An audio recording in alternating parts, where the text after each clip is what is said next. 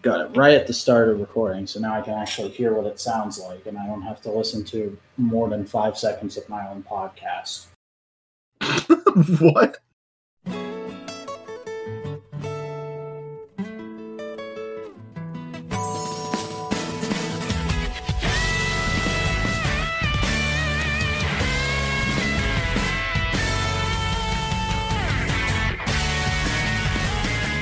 Anyways, hello everyone, and welcome to another episode of Analytical Fanboys. I am a person who does a podcast with another person, and it's about stuff we enjoy talking about. My name is Simeon the Vacuum Man of Scott, and I'm joined as always by Chris Boingo Ryder Gaston. How are you doing today, you selective person? I almost forgot to put the adjective in there, so that's me forcing it in at the last second. I'm a good podcast host, I swear. Selective. Jesus, man. That's a weird fucking adjective, you weirdo. Hi. Hi! How you doing? I don't know. Maybe I just watched some inspirational boys doing some inspirational shit. Yeah, boy! I don't know why I fucking went there. I'm having an off week. It's been a bit of a wet fart of a week for me, so I apologize if I come off as down in this episode about something that should make me feel extremely up. Well, I mean, this season did have a lot of downers in it. This is definitely, definitively the Act 2 of the story, where it's all about, struggling, you know? Act 1 is we're talking about Bakuman Season 2 here. In this season, we talked about Season 1 before. It's about some boys who become friends in high school and decide they're going to make a manga together so they can get money and fuck bitches. And specifically two bitches, one for each of them. Yes. They're very loyal boys. Yes, two very specific. We shouldn't say it. It's what do you call it? Sexist to call women bitches. Two specific women people who they appreciate and care for a whole lot, that they're going after. But they've got to become big-time manga boys in order to do that. And Season 1 is the story of them starting to do that. And then Season 2 is the story of them sort of struggling to continue on that path and encountering a lot of obstacles. Basically, they get hit in the face of, oh, wait a second, we just can't have fun making manga. We have to do this as a job? Uh-huh. Pretty much the whole major through line of the season is them struggling with doing what they want to do and doing what the people they're working for think will sell books. And if I can quickly say this real quick, first time I ever watched this, because this is the third, fourth time I've seen Bakuman in most of its entirety, I hated the new editor, Miura.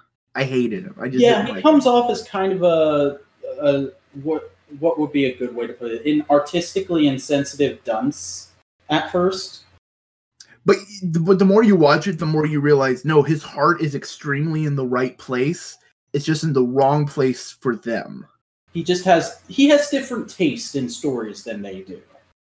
Yeah, because he's not quite at because he's a new editor. That's the point, is they're pairing up these brand new artist and writer with a new editor to try and make a superstar team, is what Shonen Jack is doing here. But he's too young. He doesn't understand about broadening his palettes and widening his horizons yet. And he even goes about that in a very nice way, because ultimately the major storyline throughout this season is their first manga goes bust because of health reasons, and it just never quite picked up back steam. Yeah, so, Mashiro is the name of the artist, right?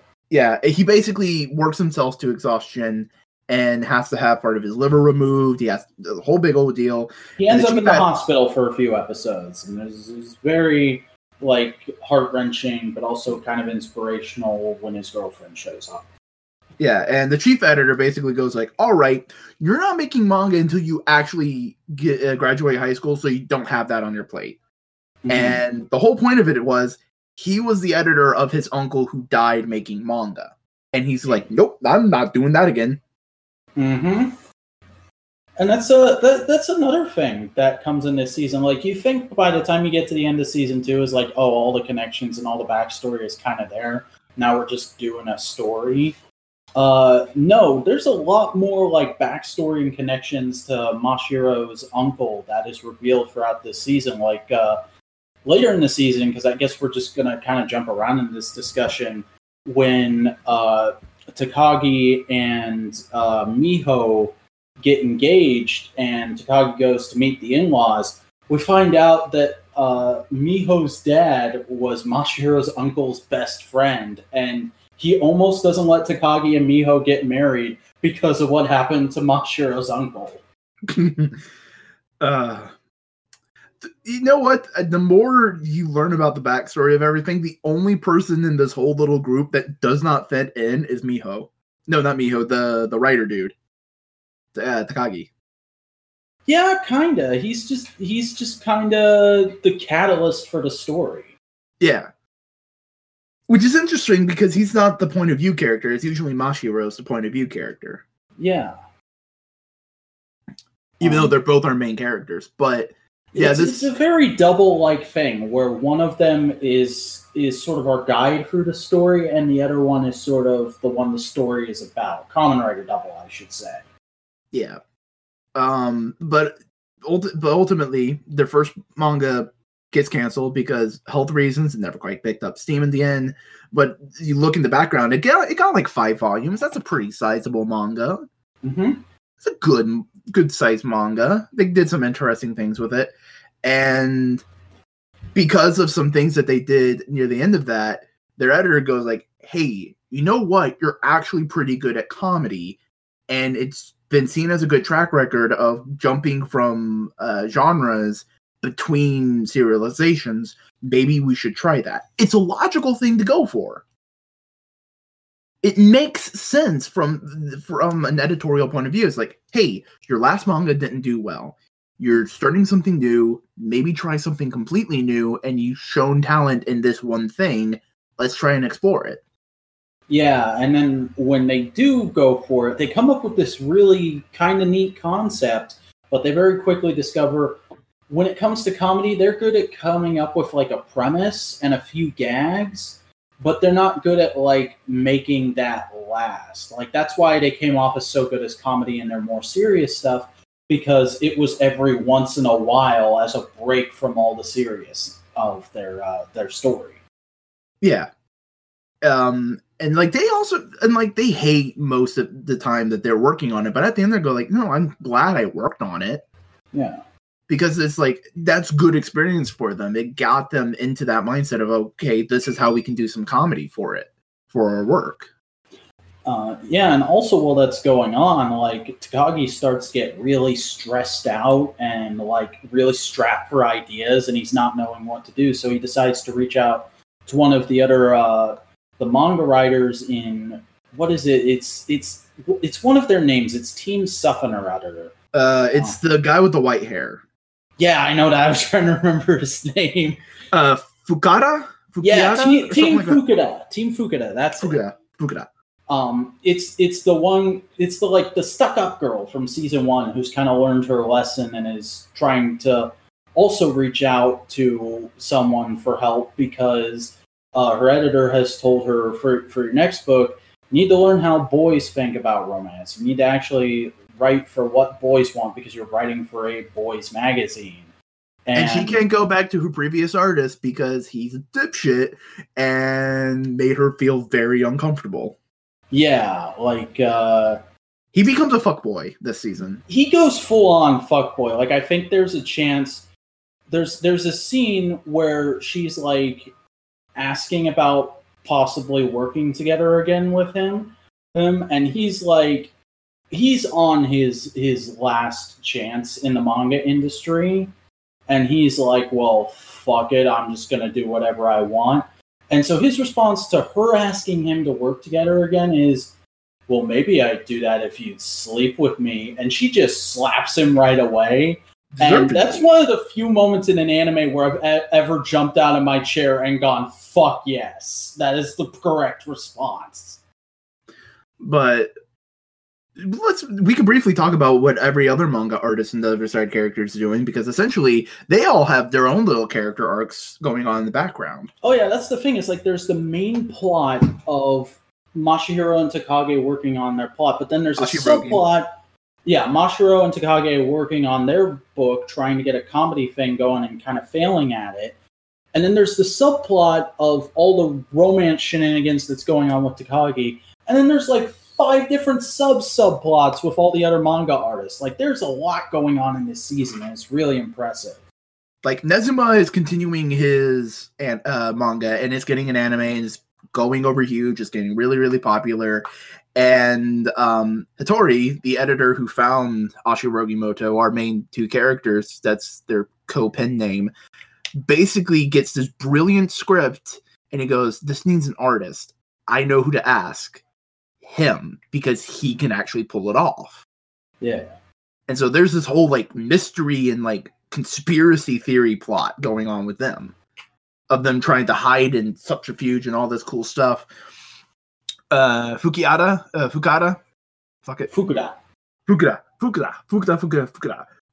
is working on his manga, and it's just in the background kind of being like a Greek chorus for the whole whole group. It's a very like low-key success. It's kind of like the sleeper hit out of all their books. Yeah. And eventually it gets to the point where he's just strapped for ideas, and he has this brand new idea, and it's like, I want to do this instead. And the editor goes like, all right, finish that up and we'll start working on this. Which is really cool. That doesn't happen a lot in manga, but because his was like not the most successful thing ever, but it was successful enough to turn a profit and consistently stay in its spot in the rankings, he's like, yeah, I'm confident that you could pull at least another one of those off. So if you want to switch to a new thing, we'll do that. Especially because the one shot he made got really popular. Mm-hmm. So that's interesting. And then you have, like we said, Aoki, her whole thing is basically learning to loosen up a little bit more, trusting other people, basically becoming a better artist through collaboration. And she basically does that by talking on the phone all night with Takagi several times in a row, which gets Takagi kind of in hot water with Miyoshi, who thinks that he's cheating on her, until there's the big confrontation. No, I don't want to fuck him, we're just friends scene that is kind of obligatory, but it's really heartwarming in this show because that's also the moment when Takagi proposes. Completely spontaneously, but it comes off as really cool for a spontaneous proposal. And there's a little moment in that whole scene that was just like perfect of like, they're bickering back and forth in their like typical manner that we've seen the whole time. And he says something like, I could always find someone else. And Aoki chastises him, like, what the hell are you saying? This is you just proposed to her. And fuck names. Miyoshi or Takagi? Miyoshi basically goes, no, this is a joke. I know. This is just how we are. This is just the way he talks. Yeah. And it's like, they are that in tune with each other that they know when, like, that's good. It's kind of that thing of like the difference between couples having a real fight and then you seeing a couple just kind of like play hitting each other and going, no, boo, don't. Yeah, but less cringy. Yeah. And then there's Otterman, who just is trying to escape having to work on a manga because he realized, oh, wait a second, I don't like doing this. Yeah. He just hates work in any form, and he is the most normie out of the group because all he wants is to get laid and have a nice wife to come home to at the end of the day. Like he no matter what job you put him in, he's gonna hate working. But if he has a nice wife to come home at the end of the day, it's gonna be worth it for him. So he decides to start going off after Aoki, and his manager's like arranging tea dates for him and shit. Yeah, and their whole scenes are very much like they remind me of Looney Tunes. Mm-hmm. It's the hapless guy trying for something, and then the smart person going, "Hey, I'm just gonna trick you over and over and over and over again." Mm-hmm. Like until he tricks him into debt. The editor tricks him into debt. Yeah. So he has to work more in order to pay it off.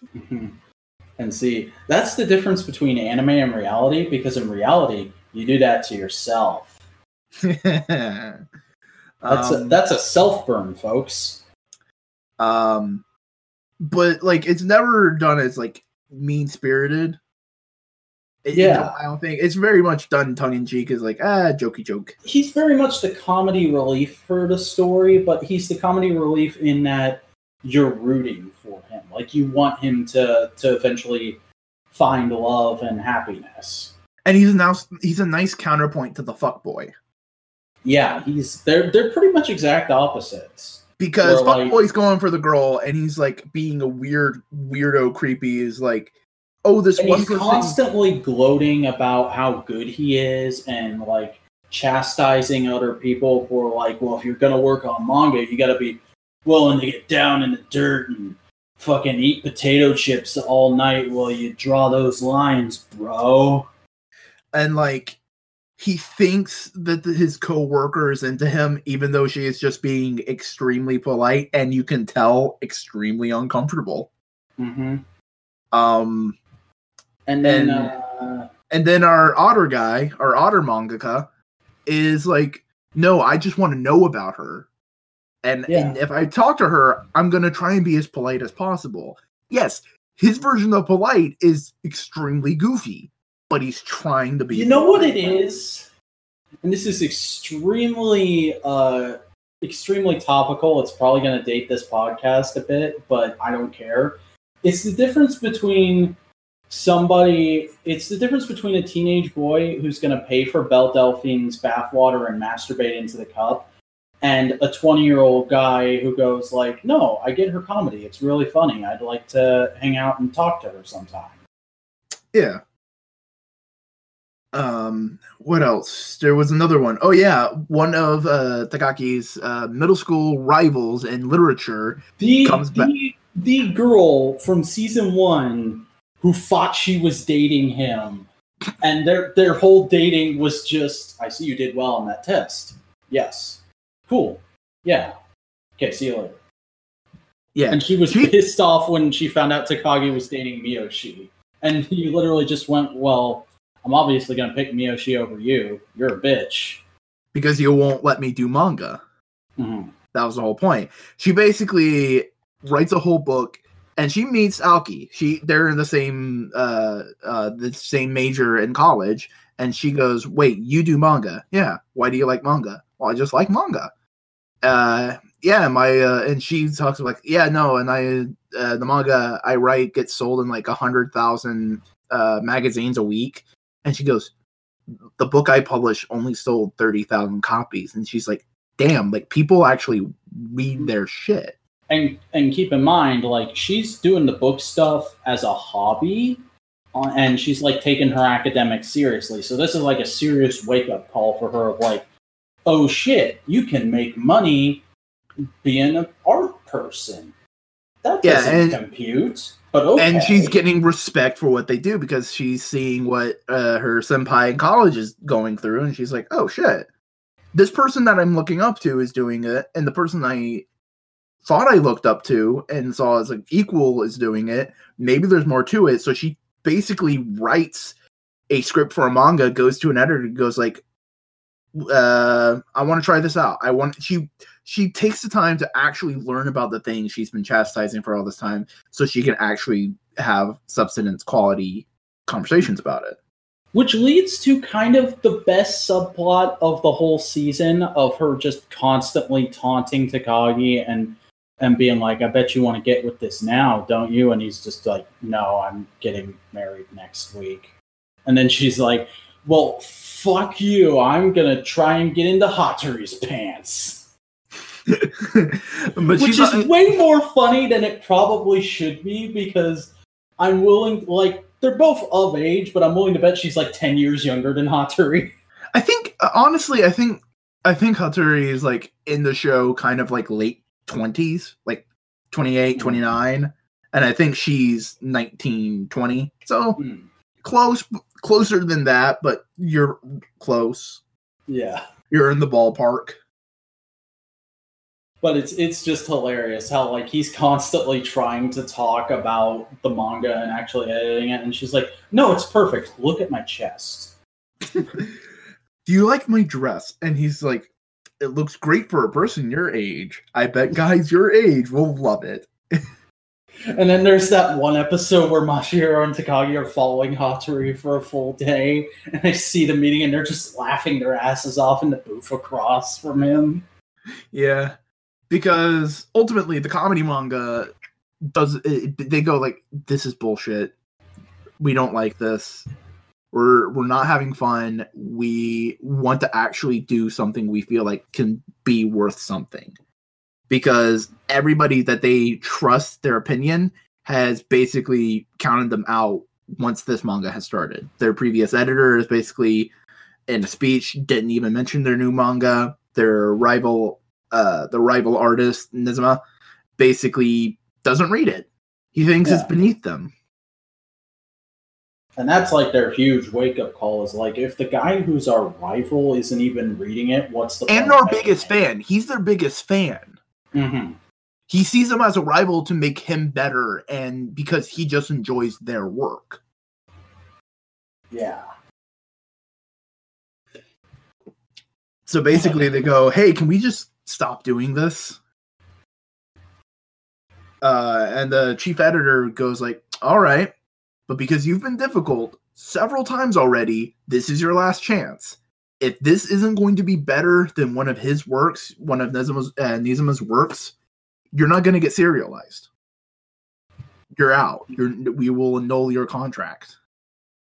And it's like, it's a big deal that they make this bet too, because Takagi just got married, so now he's got basically a family to think about. And it's not like, oh, we can just go to another magazine. They're gonna have to fucking apply to another magazine the same way they did Jack, and they're probably gonna have to change their style too if they go to another magazine. So it's a big flipping deal for them to do this, and they just barely hit it. Yeah, because they go through basically a training montage arc, I guess. Basically, they have 3 chances to get a new work serialized. So they take one of their old previous one-shots and revamp it a little bit. And they thought it was good, but too complicated. So then Miura suggests, okay, do the most simplest, bare bones fantasy manga you can think of. Think One Piece, but simpler. And they go like, okay, that's not really our shtick, but by this point in time, they've built up a trust because they all realized, yeah, making you do gag manga was a dumb idea. And that didn't even get looked at. Yeah. They said like, no, this is boring. No. Well, no, I think it's like they're going to show it to Miura, and then Miura's like, I'm not even going to look at this. This was just a test for you. Also, I've been working with Hattori the whole time. Here's what we're actually going to do. And Hattori basically says, like, all right, you know that gag manga? You want to know why it seemed like you were good at it, but you weren't? It's because it's not the main focus. If you make it like this weird, abstract idea of taking a serious thing, making a funny thing serious, it'll work for your style and be a good gag manga. And they're all like, oh shit. Yeah, that's a thing that no one else can do but us. So they figure out, okay, we got the tone. How do we make it? Mm-hmm. And that's when they follow Hattori and they figure out, oh, we just make a manga about people committing petty, non-violent crimes. That don't affect anyone, really, but are technically illegal and kind of goofy and out there. Yeah. And they come up with Perfect Crime Party, a.k.a. PCP. A not-so-great podcast, but a pretty good manga. Yeah, that's right. I'm firing those shots with my 5 views per episode. What? We've been firing those shots for several months now. That's fair. But it's like the one. It's like that one fucking manga artist from middle school that started doing a 3-page doujin in a magazine and saying, "Oh yeah, no, I taught them everything they know. We're good friends." Yeah. Oh, I forgot about that guy. That guy's the best. Yeah. And by the best, I mean the worst. He is the next level fuckboy. Yeah. He is fuckboy Omega version. Yes. And basically Perfect Crime Party gets in and they go like, "All right, this is really good. Let's serialize it." And then the editor-in-chief goes like, "No, wait, hold on a second. Can this be Nezima?" And they're like, "Shit. We thought you forgot about that." I think they were like the audience forgot about that, but I don't think they were thinking he would forget about that. That's not how that scene played to me. Yeah. But basically they hold a vote and it's no. And then one person goes like, "You know what? Fuck it. They have potential in this idea. I think yes." And then everybody else except the editor-in-chief starts going like, "Yeah, no, this could beat it." And then they get serialized. Yeah, entirely on people going, "Well, we don't want to fire these guys. We like them too much." And they got potential. Mm-hmm. They're betting on chapter 600 being better than Nezima Edgy than chapter 1. Yeah. And that's the important key. And that's pretty much the season. Is they get serialized and they get a pretty high ranking for the first chapter, and then there's one of the most emotional scenes in an anime ever, where he fucking takes the thing that shows they're at the top of the chart for the first chapter and shows it to his uncle's grave, and his uncle's ghost appears and is like, "That's cool. Let's see how you do on chapter 5." Yeah, because that was a big thing that he wanted to do. He wanted to accomplish what his uncle never could, which was continue being serialized for more than one work and have a work be number 1. Mm-hmm. And that's always been like one of the underlying things. It's like, no, we want to be number 1. We want to be the best.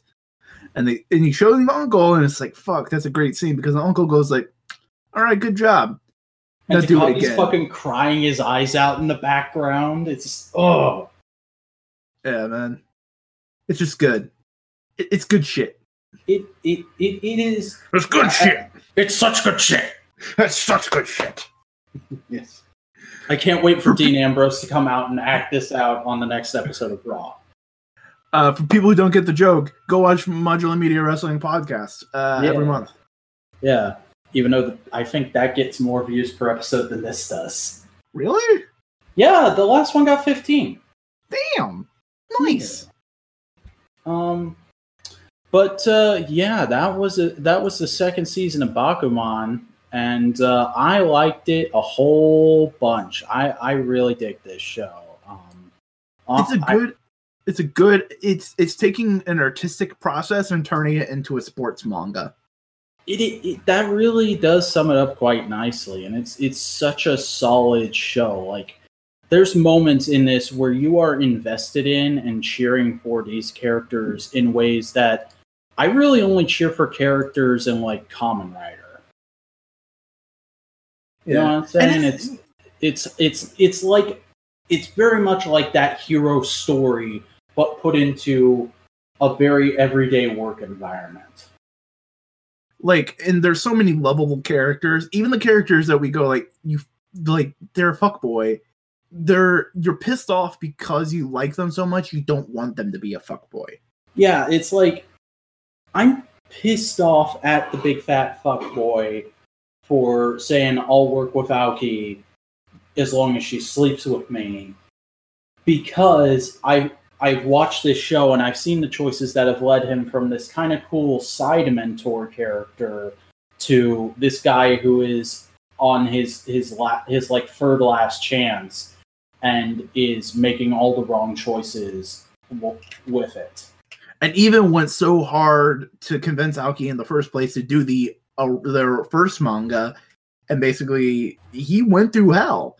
He showed, you know what, I want to work with you, and in his mind it was also a romantic gesture. Mm-hmm. And that's where it started slipping. Yeah, it was I want to work with you and I want to fuck you rather than I want to work with you because I want to work with you. Yeah. And that's where everything gets a little weird for him. And ultimately, his last scene is nice in that regard because he goes like, yeah, no, I fucked up. Yeah, I fucked up hard. Oh, I forgot. He has that whole basically self-banishment scene where everybody's going like, no, we'll give you another last chance. It's okay. You don't have to leave. And he's like, no, I am samurai. I must go into exile now. And the sad thing is, then you see season 3. That's going to be a thing. Have we put season 3 onto the list? I was leaving it up to you because you're the one who originally put the show on the list. So I just assumed you'd keep re-adding it as we go. Yeah, so let me put that on real quick. Where's the fucking list? There it is. I accidentally clicked on the MMWP bullshit. Mm-hmm. Okay.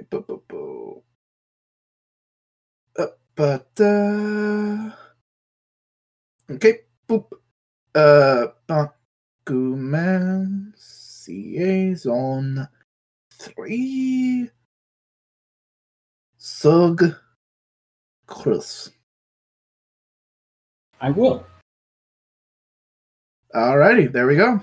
All right, and I think that about covers it on this season. It's just a really solid second act. Yeah, even some of the new characters they introduced this season, because there's some from previous season that kept on did all those kind of all the manga artists and everything. But then we have one of their first assistants who basically goes like, "Yeah, no, I want to be a manga artist too."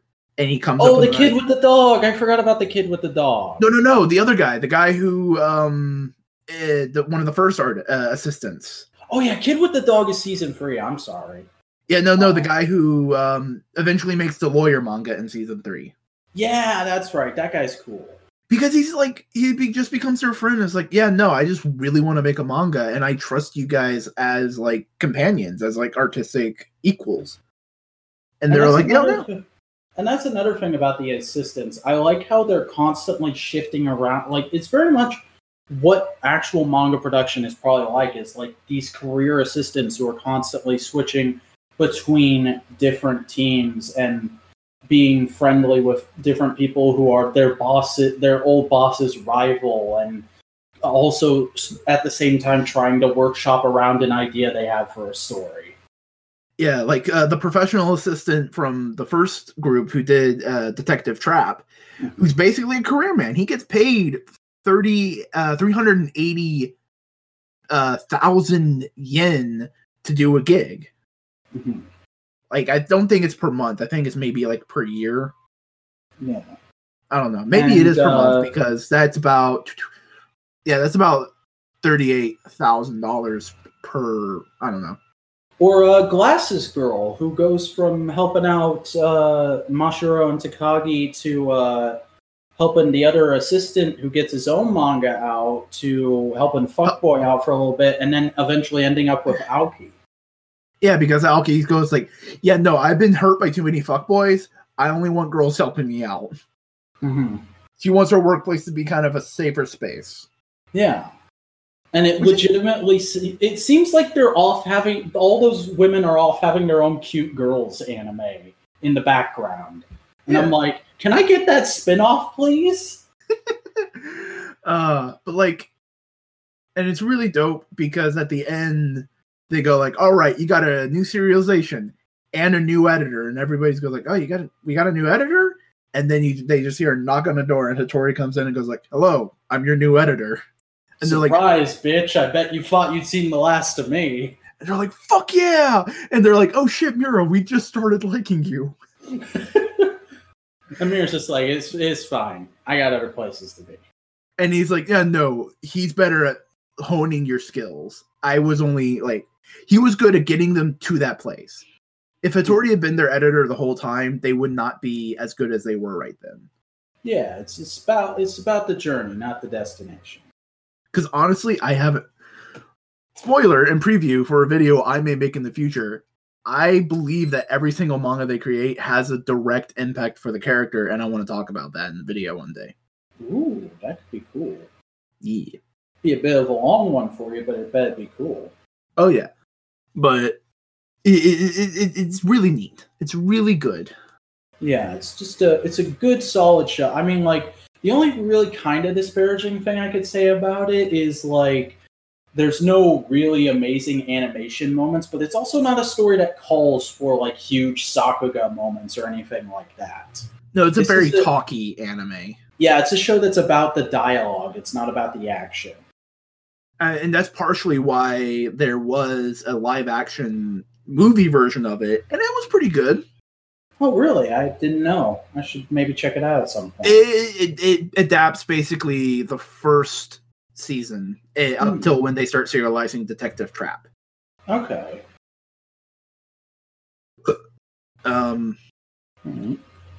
Yeah. Well, maybe I'll look into that at some point. But for now, Chris, you want to get into some what we've been up to this week? Sure. Chris, what have you been listening to this week? Well, hold on. Let me get back to my fucking bullshit. So, I've just been putting music into my playlist that I live by and die by. For brand new listeners, I don't browse YouTube. I find the video and I just put it into a playlist, and I put that playlist on shuffle when I watch shit. So, I like to imagine when you're not immediately having to do something in the morning, the first thing you do when you get on the computer is go on the YouTube homepage, scroll through the whole thing, watch latering everything that interests you, and then for the whole rest of the day, you're in your watch later playlist. Well, you're not far off. Cool. Yeah, my playlist right now is sitting at 292 videos, so. Damn. Yeah. So I've been putting stuff in there, so I've been listening to that. First thing is, one of my favorite mindless self-indulgent songs, Own Personal Jesus. Or just Personal Jesus. And I realize why it's my favorite, because if I were ever a professional wrestler, that would be my entrance theme. Nice. The lyrics are basically just reach out and touch faith, your own personal Jesus. And it's basically a brag song about going like, no, I'm your personal Jesus. That's cool. And like, it would just be a dope fucking wrestle song. So let me pull that up so you can get a quick little jab listen at it, because it's only 2 minutes. Boop. And the boop. And the boop. Boop. Boop. Bop. Beep bop at the bop bop at the boop boop. Look at me, I'm scatting. Hey. But that's a song. It's Mindless Self-Indulgence is one of those bands that I just really enjoy, even though I know they're kind of trash. Yeah, they are pretty cool. Yeah. I think like everybody's got at least one mindless self-indulgence song they like. Oh yeah. But I like all of them, so. But yeah. I've also been listening to some Mighty Mighty Boss Tones because they're just a dope ass ska band. Specifically The Impression That I Get, which is one of my favorite songs. Because it's a whole song about empathy. It's just about like, yo, I haven't been through tough shit, but I know people who have, and I sympathize with them. And I go like, yo, that was tough shit. I'm not sure if I can do that tough shit. They're tough. It's like, great, yeah, fuck yeah. Fear and the Light by The Correspondents. I've not heard of The Correspondents. I've only listened to a couple of their songs, but here's the song itself. It's kind of a electro swing. That has like a techno breakdown for the bridge. Nice. Yeah. And it's really good. It's really good, solid stuff. They the music video is pretty dope because it's a dude walking around in a circle, and there's like multiple of them, and it kind of looks like those old antique forms of animation where it's on a spiral and you spin it. Yeah, that's pretty cool. I've also been listening to the latest batch of 4 producers, 1 sample from Andrew Huang. He basically has a series where he brings in 4 electronic producers and basically gives them 1 sample that they have to use in a song, and they go and the challenge is they all have to make a song out of it. I said 4, but it's 3 producers and himself. Nice. So all that kind of stuff is dope. Yeah, it's a really interesting concept. Yeah, especially because they all take it in different ways. Like one guy took it and made a couple instruments and used it to make a song. One guy said, all right, here's the challenge. I am only going to use the sample. I'm going to use no other excess instruments. None whatsoever. And one of them makes an acid housey kind of track.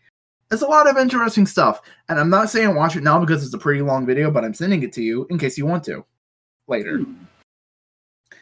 I've also been watching the brand new music video for the song Deja Vu. Who is this by? You know exactly what it is. It's that Deja Vu. Oh, it's that. It's fucking... Oh, okay. I didn't know they made a new video for it. Yeah, it was released 2 weeks ago. It was made in 2019. God damn. The dude basically went you know what? I'm just going to make a music video for this old song. Because it's one of the biggest memes ever now. Yeah. So that's been fun. Andrew WK, party hard. Can't go wrong with Andrew WK. Andrew WK is the fucking man. And I love how that guy started off as a rock guy, but then his fucking one of his songs got so popular that he just decided to become a performance artist for 20 years and then randomly went back to rock. Yeah. He did a whole fucking album of Gundam covers. Oh. So the mad lad. He is the maddest of lads. But mad in a happy way, not in a crazy upset way. Oh yeah. His whole Twitter is just him tweeting out random shit that's happened to him and then talking and then spinning that into life is a party, life is cool. I think one of his top rated tweets is just pissed on my hands, life is amazing. And I've also been listening to one song by KMFDM, WW3, World War III. It's pretty dope, and it makes me want to listen to more KMFDM. They're an old fucking industrial band. They started in the 80s. He's brought them up a couple times, so I do want to check them out, if only to get the references, but I don't... Here's the song I listened to, so you can listen to it later, because it's a pretty big intro. But they also... Spin It the Sage uses one of their songs as his intro. I don't know if he's using it anymore because he's kind of rebooted his show. Oh, that was his yeah. That's KMFDM. Nice. Okay, I might like them then. Yeah, it's industrial, but it also has bits of krautrock. That kind of there's that element in there. More specifically Kraftwerk, which is a great band.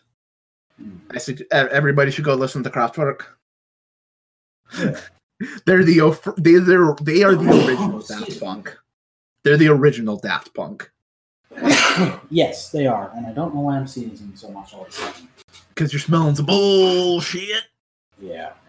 Which is my general disposition. I'm a fucker. He turned his mic off so he could sneeze in the privacy of his own house. I'm just going to keep talking so we don't have dead air because he never truncates. My face was right by my mic, and I didn't want to blow my nose right into my mic. He never truncates the silence. Why would I do that? That's not real shit. You want real shit. Dude, I always truncate the silence in MMWP. Because if we didn't, it'd be a 3-hour podcast. MMWP confirmed for not real shit. Dude, it's wrestling. But it is good shit. It's wrestling. It's kayfabe. Say it together now. MMWP. It's such good shit. It's good shit. Good shit. But yeah, that's what I've been listening to. A lot of smattering bits and pieces. No albums, but kind of been a single mood this week.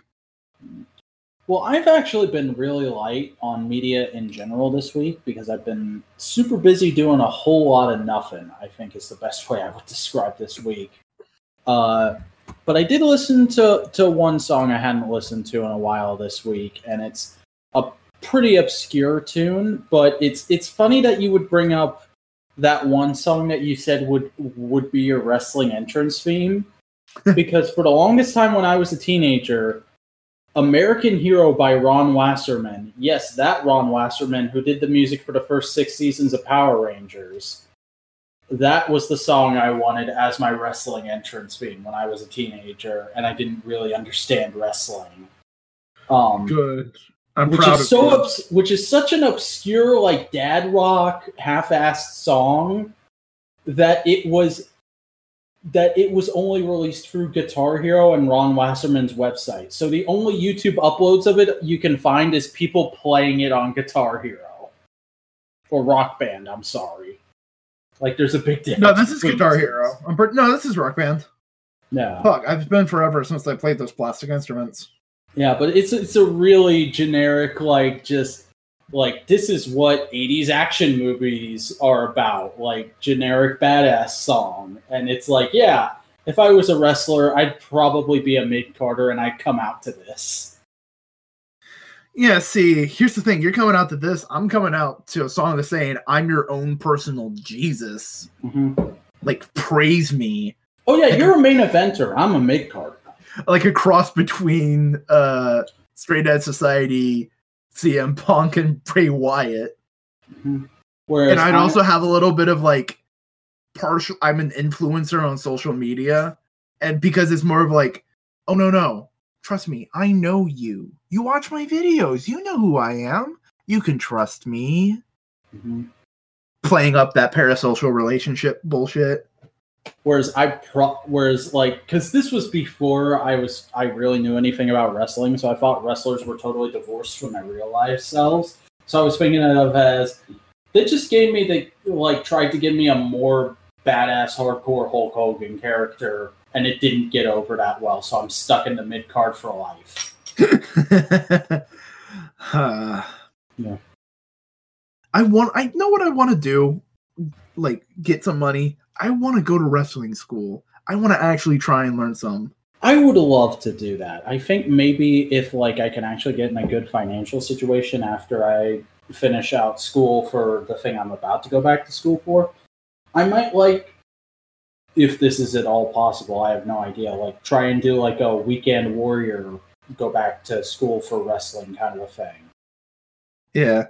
You just got like, here's the thing. I know I have a certain I know I have a tolerance for pain, so I can probably do it. I don't know about you, bro.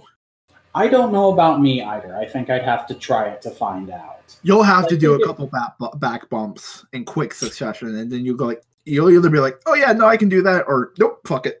Mm-hmm. I just think it would be very fun to like, because the thing I'm planning to go back to school for would basically have me in an office job.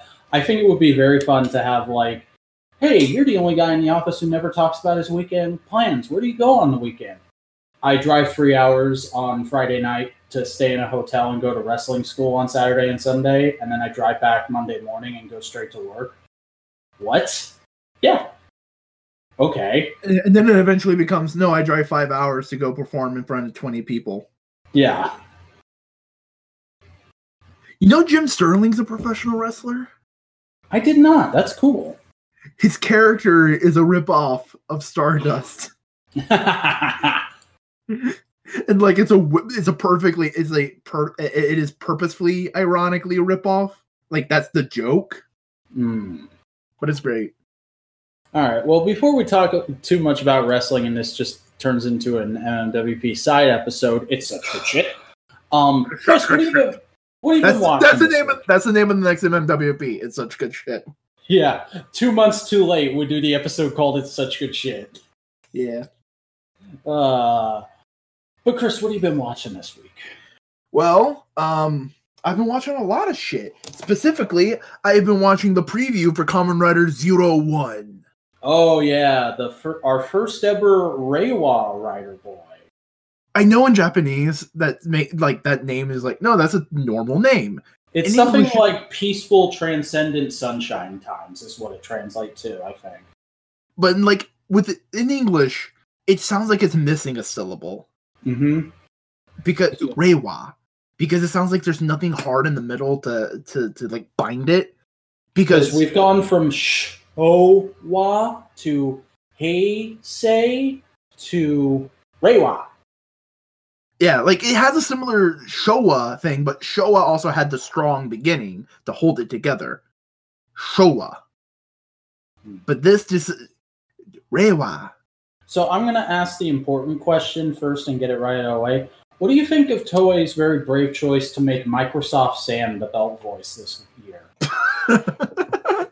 I mean, he hasn't had much roles lately. It's kind of cool to see a veteran actor come back into the fold. Yeah.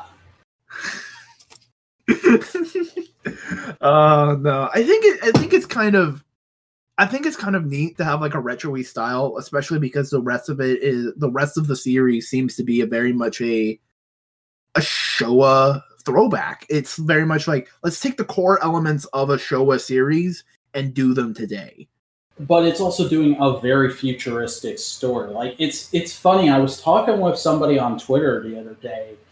Like it's being written by X8's writer, which of course is going to have the both of us very excited.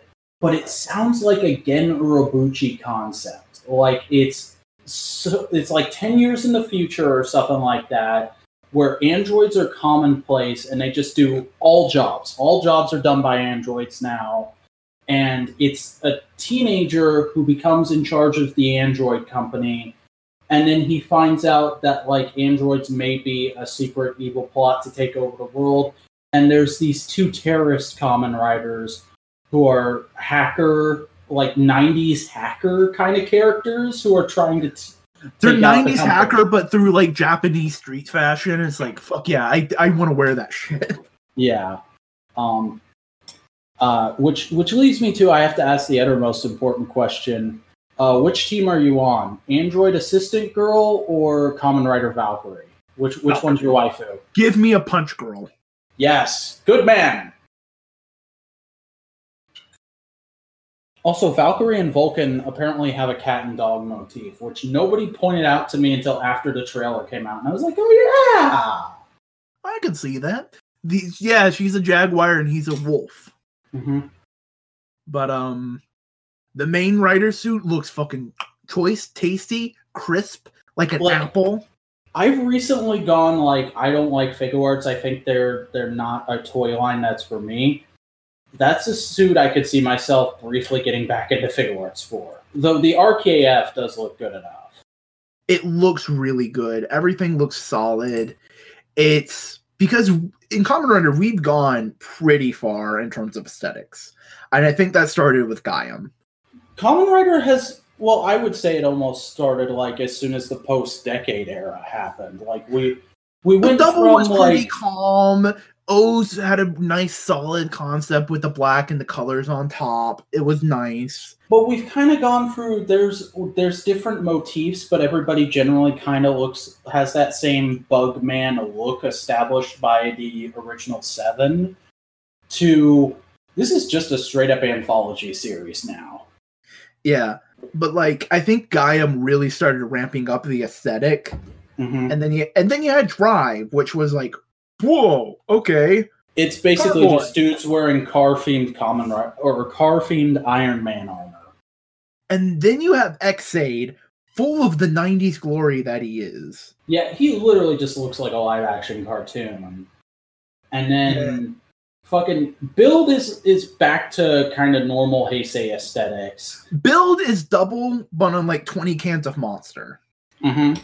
And then fucking Geo, I don't even know where to place Geo. It feels it's very much we're trying to smash the time motif into all the other motifs of Heisei. They wrapped 100 watches onto a bat and they're bashing you over the head with it. Yeah. Like, it is not subtle. It is the show for watch I still can't get my head around, like, it's weird. I'm so into like nerdy shit like Transformers and Kamen Rider and all that like whenever somebody brings up like old school style of collectors like stamps or bottle caps or coins or fucking watches, I'm like, people collect watches? What? But yeah, I think that is the Kamen Rider show for watch collectors. What a weird small demographic.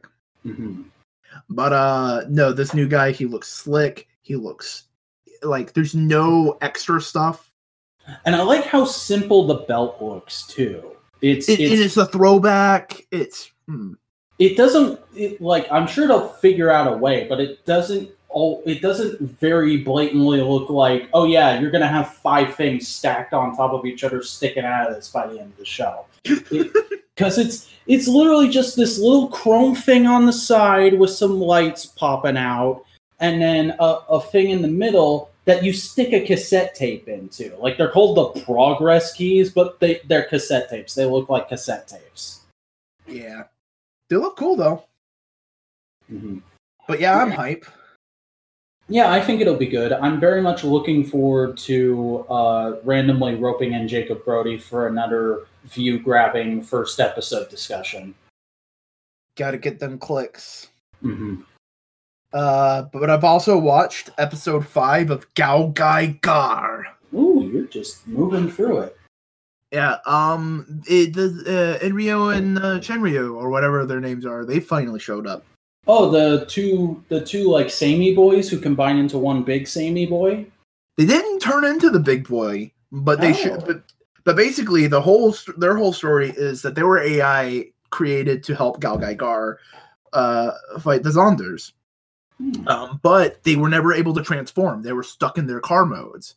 And they're like, you know what? We want to help anyway. We're proud people. We want to fight and help. And everybody's like, yeah, they can. You know what? They can go rescue people. That'd be dope because a big monster is attacking. And they go help. And like shit goes south. And they're go like, oh shit, we need to transform. And then the little fairy boy who hangs around goes like, oh shit, he does his magic shit. And they get like extra power. Now they're able to transform and they fight the monster. And it's dope. Nice. Yeah, it's really cool. That's like, oh man, that takes me back to a time when you didn't have to show everything a toy could do in the first episode you introduce it. Like, remember when it would be like 2 or 3 episodes before the Zords formed into the Megazord in a Sentai? Ooh, yeah. Now it's like, no, we do Zords, we do Megazord, and also here's the first auxiliary episode. There's literally 30 seconds left to resolve the plot of the pilot. Yeah. But also watched the 3rd episode of Future GPX. All right, how's that going? Basically, the kid has to drive the race car, but he's a kid and he's not trained to take the G-forces in a race car, so he's doing horrible. But he's the only person who can drive the race car because it recognizes like the DNA or the retina of the person, and like any other person can't drive it. Okay. So he's doing all this shit. He's trying to get it, and eventually he starts getting the hang of it, and he does an okay time, but he doesn't get a good enough time to get him into the actual race. But a person failed, so he becomes the 20th. Like, he was 21 out of all the people, and it was the top 20. So one person fails, and he gets into the 20th position, and is like, oh shit, you did that through clutch. But, like, he's improving, and it's really cool. and the car's dope, and everybody's behind them, but they're all also going like, shit, he's a kid. We're not sure about this, which is like, to his face, they're going like, no, you can do it. We believe in you. He's like, what the fuck are we doing? Shit, fuck. So it's pretty cool. Nice. Episode 2 of Zillion. Ooh, tell me about that. Basically, the whole team's now together and they're interacting. The red guy, who's not there's no definitive leader. They're very much like a trio of just like, we're all helping each other. The red guy, who wasn't at the first meeting and just showed up late, is doing some training stuff, and they're going, and the other dude is going like, bitch, motherfucker, can you take this seriously? Why are you being like, come on. We're trying to save people. And he's like, yeah, no, I get it, but like, this is just a training exercise. We don't need to take this seriously, and all that. And they're bickering. A power plant gets attacked, and basically they learn the power of teamwork, but by trusting each other. And they go through this tunnel, and there's a dope action scene because they all their motorcycles have like a sidecar, but there's no seat in it, so they just sit on this top of this giant metal orb attached to a motorcycle with a handle on it. No safety belt, nothing, and it's hilarious. I was gonna say that sounds very safe. Because ultimately, what they do is they stand up on the orb and hook their foot into a bar so they can shoot. It's the dumbest thing, but it's hype. I would imagine so. So, and there's some cool fight scenes, and it's basically like one of those like the teams trying to learn to trust each other kind of deal. That was dope. Votoms. I've watched episode 2 and 3. Nice. I figured out what the tagline for this anime is. It's fuck this guy in particular. Because this guy gets transferred to a unit who's doing a crime. He gets captured by his superiors, and they go like, okay, tell us how they did the crime. And he goes like, I don't know. I just arrived there today. I don't know this shit. I don't know where they're going. I don't know nothing. And they go like, you're lying. And they torture him for weeks. He escapes. Sounds like a good idea to get information out of him. He then gets shanghaied by a criminal organization to work on a mine. Now he's a slave. Goodness. He breaks out the slaves and they escape. Except like one of them's kind of sneaky and doesn't help him out, I think, if I remember right. I might be remembering wrong.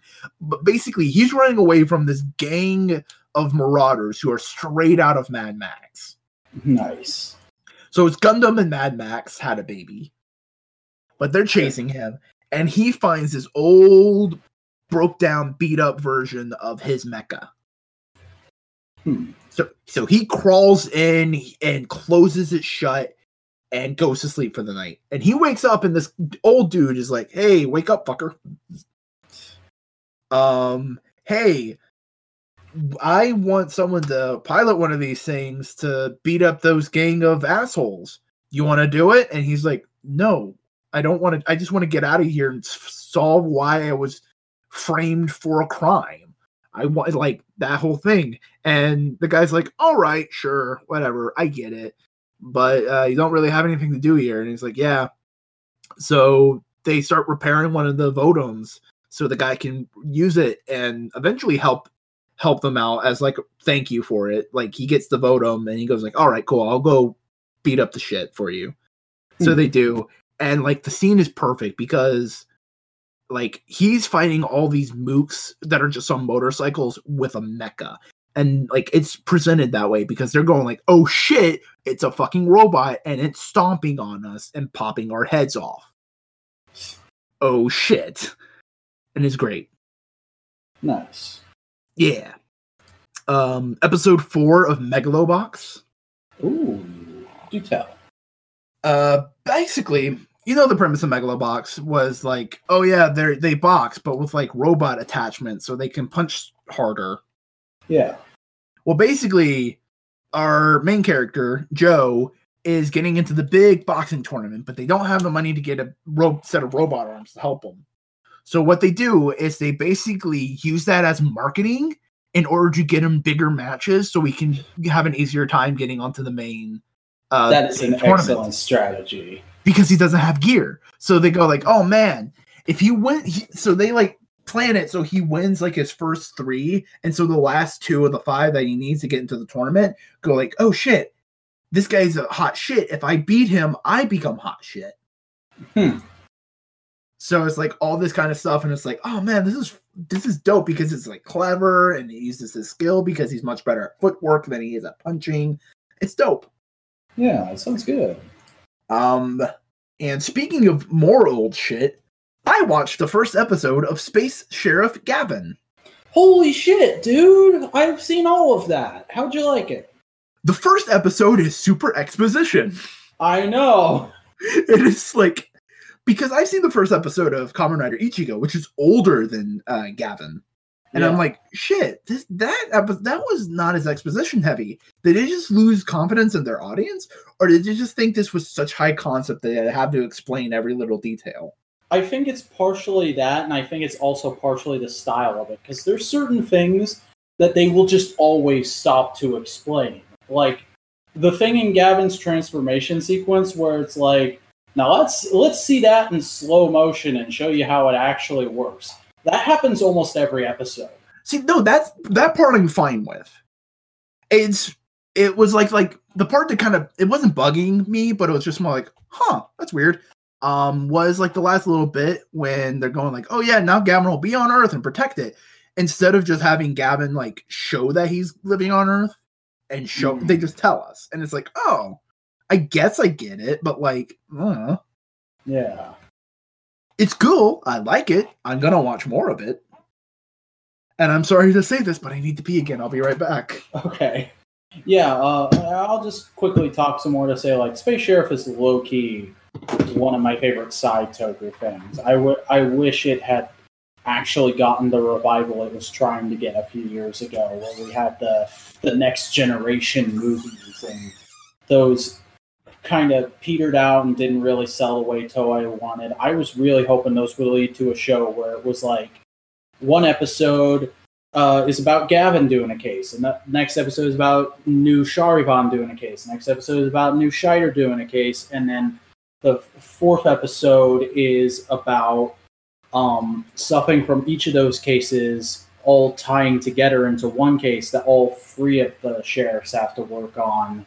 And just lather, rinse, repeat that format until the end of the show when you realize it's all been building to one big case. That's like a 4-part episode finale for them to deal with. I thought that could have made for a really good show, but unfortunately we never got that. But, you can't get everything you want. I think that's a song. How's it go? You can't always get what you want. I think Chris is coming back now. Chris, please help me, I'm stalling. And I don't have the best singing voice for this song. All right. But yeah, Space Sheriff Gavin. I'm excited to see more. Cool. And I kind of just picked it up because I was going like, you know what? I'm really digging the old ass anime, if you haven't been able to tell. Yeah. So I thought, you know what? Let me watch an old ass tokusatsu. And I didn't just want to watch a Kamen Rider. So I was like, fuck it. Let me watch Metal Hero. Let's see what that's like. I've also watched Brave Command Dagwon episode 3. Ooh. It's the first of the Brave series. But this episode, the moral leader dude gets like sick or something, so the other 4 members of the team basically have to like step up and actually fight the bad guy without having to rely on Deus Ex leader powers. Nice. So they become giant robots themselves, like the leader guy did. So it's like pretty cool. It's like, yeah, dope. It's pretty cool. I watched the first episode of Initial D.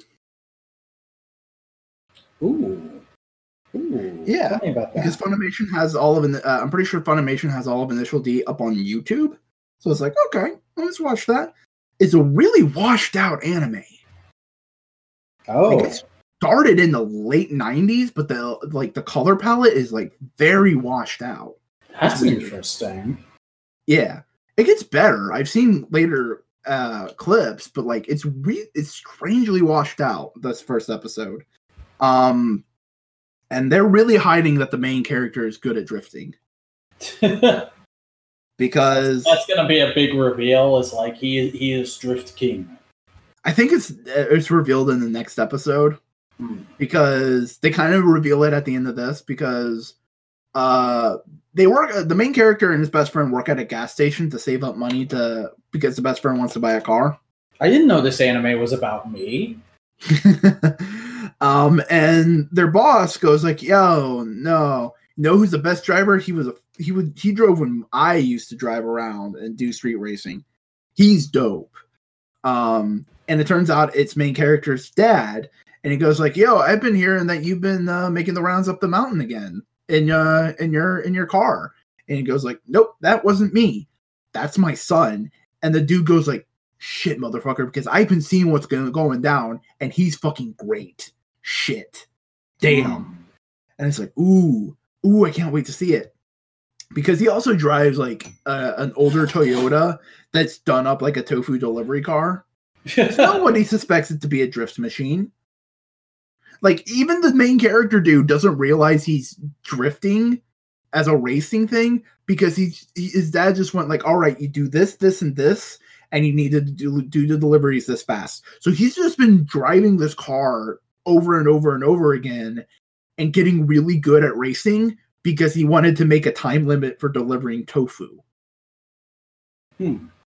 So it's like, oh shit, it's very much like wax on, wax off kind of teaching. Yeah. And he's like bored of all the, like, he's just bored by all the cars and stuff because he doesn't see the appeal in it, because he doesn't know he's a race car driver yet. So we're basically waiting for his third eye to open. Yeah. And like, there's a cool moment where he's in the back seat of this other guy and he's drifting up the mountain and he's like screaming his head off. And you're going like, oh, he's a wussy. And I think I've already seen the episode 2 like forever ago, so I remember bits of it. He was screaming his head off because he was drifting in a very sloppy manner, because he had to drift his car with an open glass of water without spilling it. So he's very smooth. So it's like, it felt crazy to him because he's used to smooth ass drifting. It's like, fuck yeah. And the final thing I watched this week, I said almost a month, Jesus. I watched episode 2 of Jushin Liger. Ooh. The dude never once mentioned the girl that died in the first episode. As you do in the animes, in the old ass Japanese shows. That's a thing in the first episode of Kamen Rider is some scientist dies and it's played up as like the big it's like the Batman's parents dying moment for Hongo, and it's like, this is what's going to motivate his entire career as a writer. And then very next episode, he's just a happy race boy again. Yeah. But 2 psychic girls roll up into town, and they're they're hinting at, oh, we know something about Jushin Liger and all this kind of stuff. But they never once talk to the kid, because they go like, hey, he's a fucking kid, whatever. And it is very old, like tropey anime, because the young main character goes to like lift up the skirt of like the tomboy-esque girl, and she like moves his hand to lift up the other girl's skirt, and he's like, that's not fair, I wanted to lift up your skirt. And she's like, what does it matter, you saw panties either way. And he's like, that's not the point, like, I wanted to perv on you specifically, that's the point. And it's like, Jesus Christ, it's amazing how anime was still making the same meta jokes 40 fucking years ago. It's from the 80s. Is that 40 fucking years? It's 40 fucking years, shit. Uh-huh. And we're coming up on the 45th anniversary of Empire Strikes Back, motherfucker. Damn. But giant monster attacks, he turns into the biomecha, because it's like an organic mecha. It's not like robot. It's like flesh, which is weird and grody. But he saves the day. Grandpa comes out of the hospital, sees the two girls, and goes like, "Okay, there's shit we need to talk about." Setting up the third episode, and he like gropes the young teenage girls' butts, and it's like, Jesus Christ, old perverted man. But that's back when that joke was still kind of fresh in anime. That's back before Dragon Ball made everybody aware of it. So yeah, that's Jushin Liger. Still no wrestling yet. It's weird. I imagine that happens like halfway through. Like that was probably like this manga is failing. We need something to save it. We need a drastic change. I know. Wrestling. Probably not. I think it's just an inspired Jushin Thunder Liger. Next time I'm gonna watch a Jushin Thunder Liger match and play it off like I watched an episode of Jushin Liger. Yeah. But yeah, that's what I watched this month. A lot of old ass anime. Hold on. Let's see something. That's an old anime, old anime, old anime, old anime. New anime, old tokusatsu, old anime, old anime, old anime. I watched 8 old animes, 1 new anime.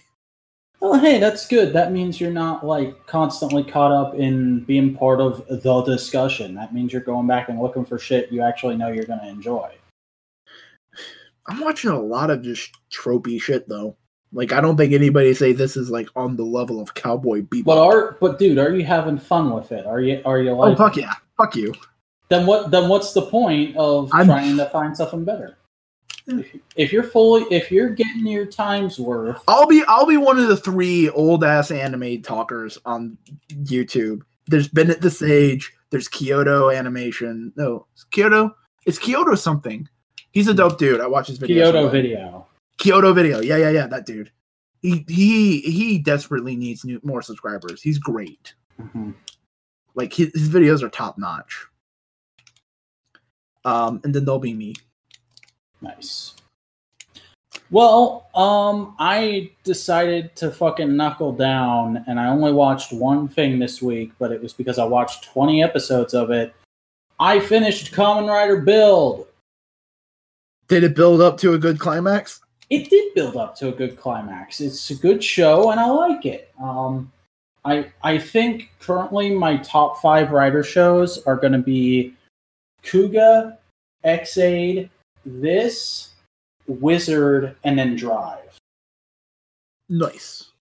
And it, and like honestly, I was gonna put it before X-Aid, but I think X-Aid has better aesthetics than this show does. Like the base rider suits are all really cool, all the best matches as they're called, but I don't like the stuff the belt says. I don't feel like it's interesting and fun and diverse enough. I think the music is very lackluster in this show, and just a lot of the general look and feel of things feels very just plain good show. There's a few times where it gets really artsy-fartsy directory, like the episode I talked about last time, right after Build kills his first person. Like, there's some really good directing in that episode, and that crops up again a few times. But overall, it is a very plain feeling show. And outside of Build's base best matches, the suits don't ever get really good again. Except for Tank, the penultimate Build form. One of the 2 penultimate Build forms, because there's Rabbit and Tank. Tank is my favorite form in the whole show, and I'm really pissed off they only made 1 figure of it, and it's in a box set that's hard to get. Like there's no figure art. There's a build change that comes in a wave with a bunch of other build changes, and I can't find it being sold on its own anywhere. I just love that name, Tank. Mm-hmm. Fucking like, yeah, I don't, because you said you were gonna try and watch it now. Like, I don't want to drop too many spoilers at this point, because I talked about 2 episodes out of like 10 that I watched last time, so I'd have to talk about a fuck ton of shit if I was going to summarize everything I watched since then. But I'll just say, like, it's a really good show that really understands writer and like Japanese tropes and whatnot, and is really going like, this is basically the end of the era.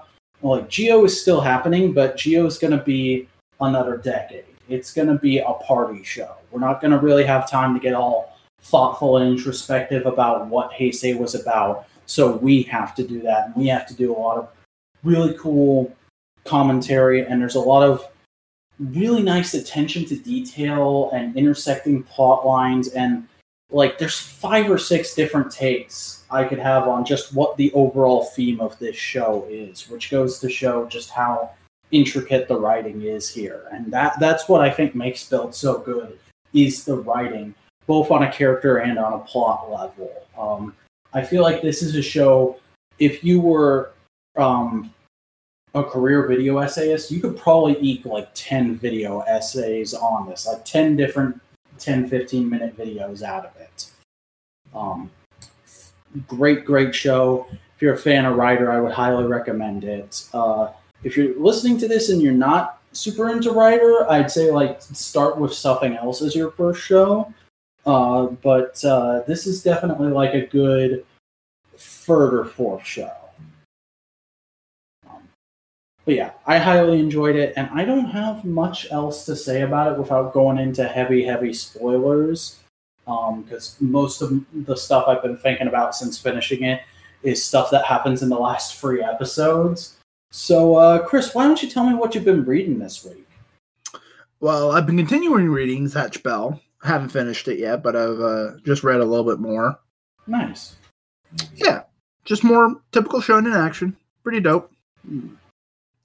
I've also started reading, this is the English name for it, not the Japanese, Amazing Stranger 16th, 1/6.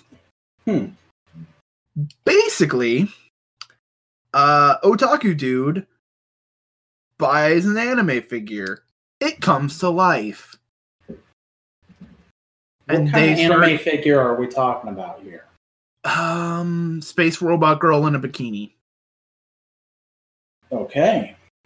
It comes to life, and they basically start dating?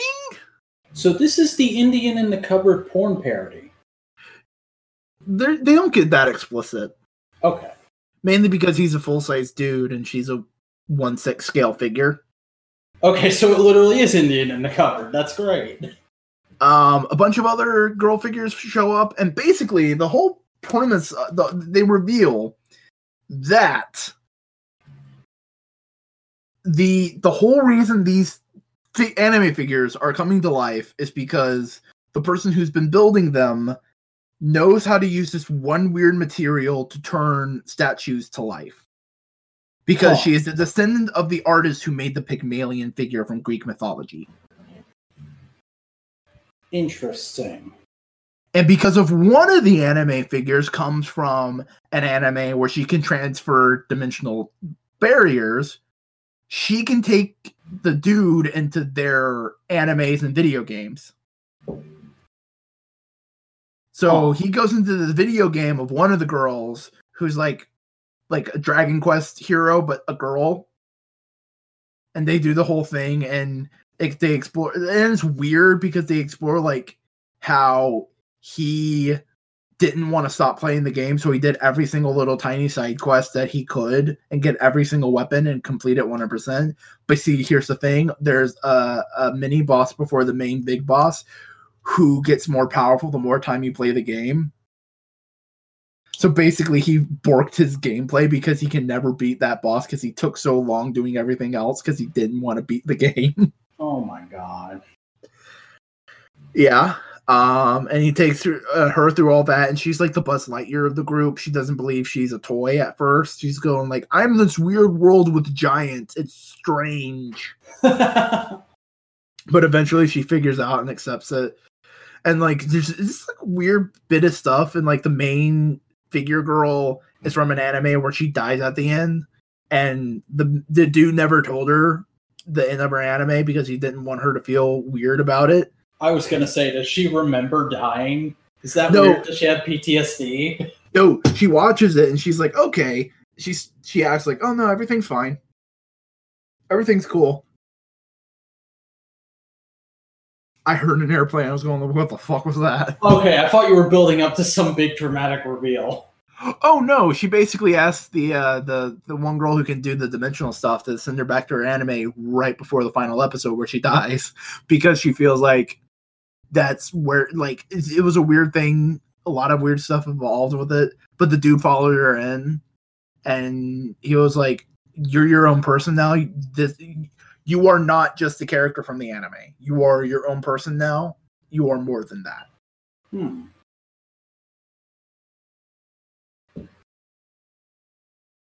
Well, that sounds like a pretty cool story.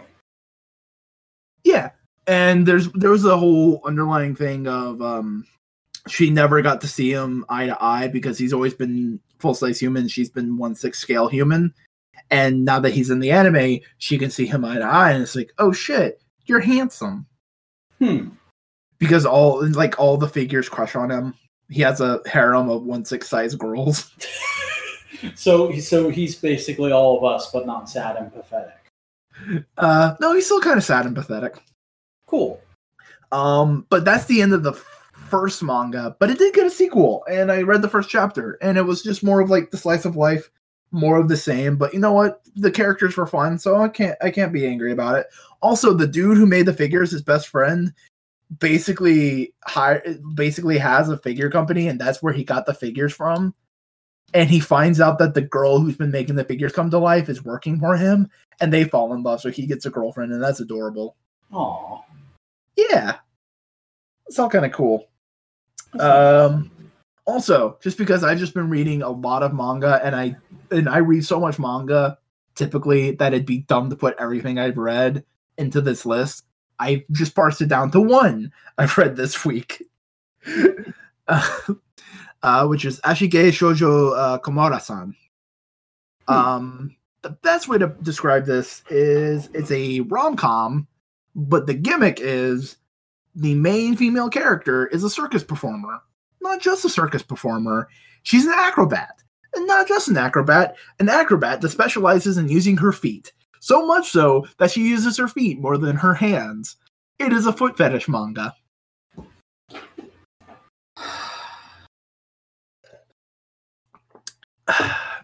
Japan. Yeah, I'm not reading it for the fetish stuff. Fuck that. I'm reading it because they're adorable and it's funny. That's like the description you give for everything you read, though. I'm reading it because they're adorable and it's funny, which I admit is a good enough reason to read anything. Yeah, but it's just kind of like, oh, the dude, like, they set up the situation that you go like, oh, this is going to be the normal situation. Oh, she made him lunch. Oh, she's going to want to feed it to him. Oh, here's the chopsticks. Oh, wait a second. They're attached to feet. Also, like, because she's from a long line of circus performers, they have this weird tradition that whoever kisses her foot is betrothed to her and they have to get married. So the first chapter, she slips and her foot lands in his mouth because, of course, it does. So it's more about these two people who wouldn't have ended up together learning to like each other, but they find out they're really compatible anyway. No, that's more of like a background detail. It's just like, oh yeah, by the way, they're kind of betrothed in her mind, but not in his. So every once in a while, he doesn't know about it yet? No, he knows about it, but he just like waved it off as like, well, it was a mistake. It doesn't really matter. And she's like, no, you're my fiance. And every once in a while, she brings it up and goes like, oh shit, yeah, fuck right. That's weird, but you're cute, whatever. And like, there's a public morals girl at the school who says like, no, don't use your feet. It's gross. And like, wait, it's a school manga? Yes. Don't circuses normally travel? She's going to high school because of reasons I don't remember. Okay. But that's kind of it. That's basically it. This is like, here's a premise. Like one of the chapters, she kind of sprained her ankles, and it's nothing dangerous. She just needs to she just needs to relax her use of them for the next few days. But she is such in the habit of using her feet for like opening doors, feeding herself, writing her notes, everything, that she can't even just use her hands. She won't think of using her hands. So the dude has to do everything for her, and it's funny. It's shit. It's good. Wow. It's good. It's good, fucking weirdly wholesome manga, and that's my kind of shit. It's the stuff that you go like, that is pure fetish fuel. Why is this wholesome? Nice. That's my kind of shit. Well, I only read one thing this week, and it was the next book in the Hollow series. Book number 7 we're on at this point, which is White Witch Black Curse. And it's basically set up for the next book while also doing a kind of criminal of the week type story about a banshee who used a leprechaun's wish to be able to fall in love with a human, because banshee children can normally only be held by their mothers because otherwise they suck all the emotion out of anyone else and kill them. But because of her leprechaun wish, her human husband can hold her child. And she wants to use her child, and she wants to have a bunch more kids and try and have banshees become the new dominant supernatural species in the world. And our main characters have to hunt her down and catch her and stop her before she can do that. But also there's this baby caught in the middle of it, so there's a lot of logistic questions of what are we going to do with this baby that no one can hold, and how do we... And we don't want the social system to screw it over or anything, and kind of running for the book. And it's pretty good. I liked that we went back. It feels like the format for this series is like 2 heavy main series plot books and then a sort of month in the life book with setup for the next 2 plot heavy books. And I kind of dig that. So I enjoyed this one a good bit as sort of like a breath of fresh air before we get back to plot. And yeah, that's about all I had to say about it. Chris, you been playing anything this week? I have been playing some things, mostly video games, because that's what I play. Hey. I've been playing, I started up Persona 3 Fez, or Festival, as it's actually what it's short for. Do you know the Persona stuff, right? I know of Persona, and I know things about Persona. I wouldn't say I know Persona. It's spooky. You summon personas. In this game, you shoot yourself in the head.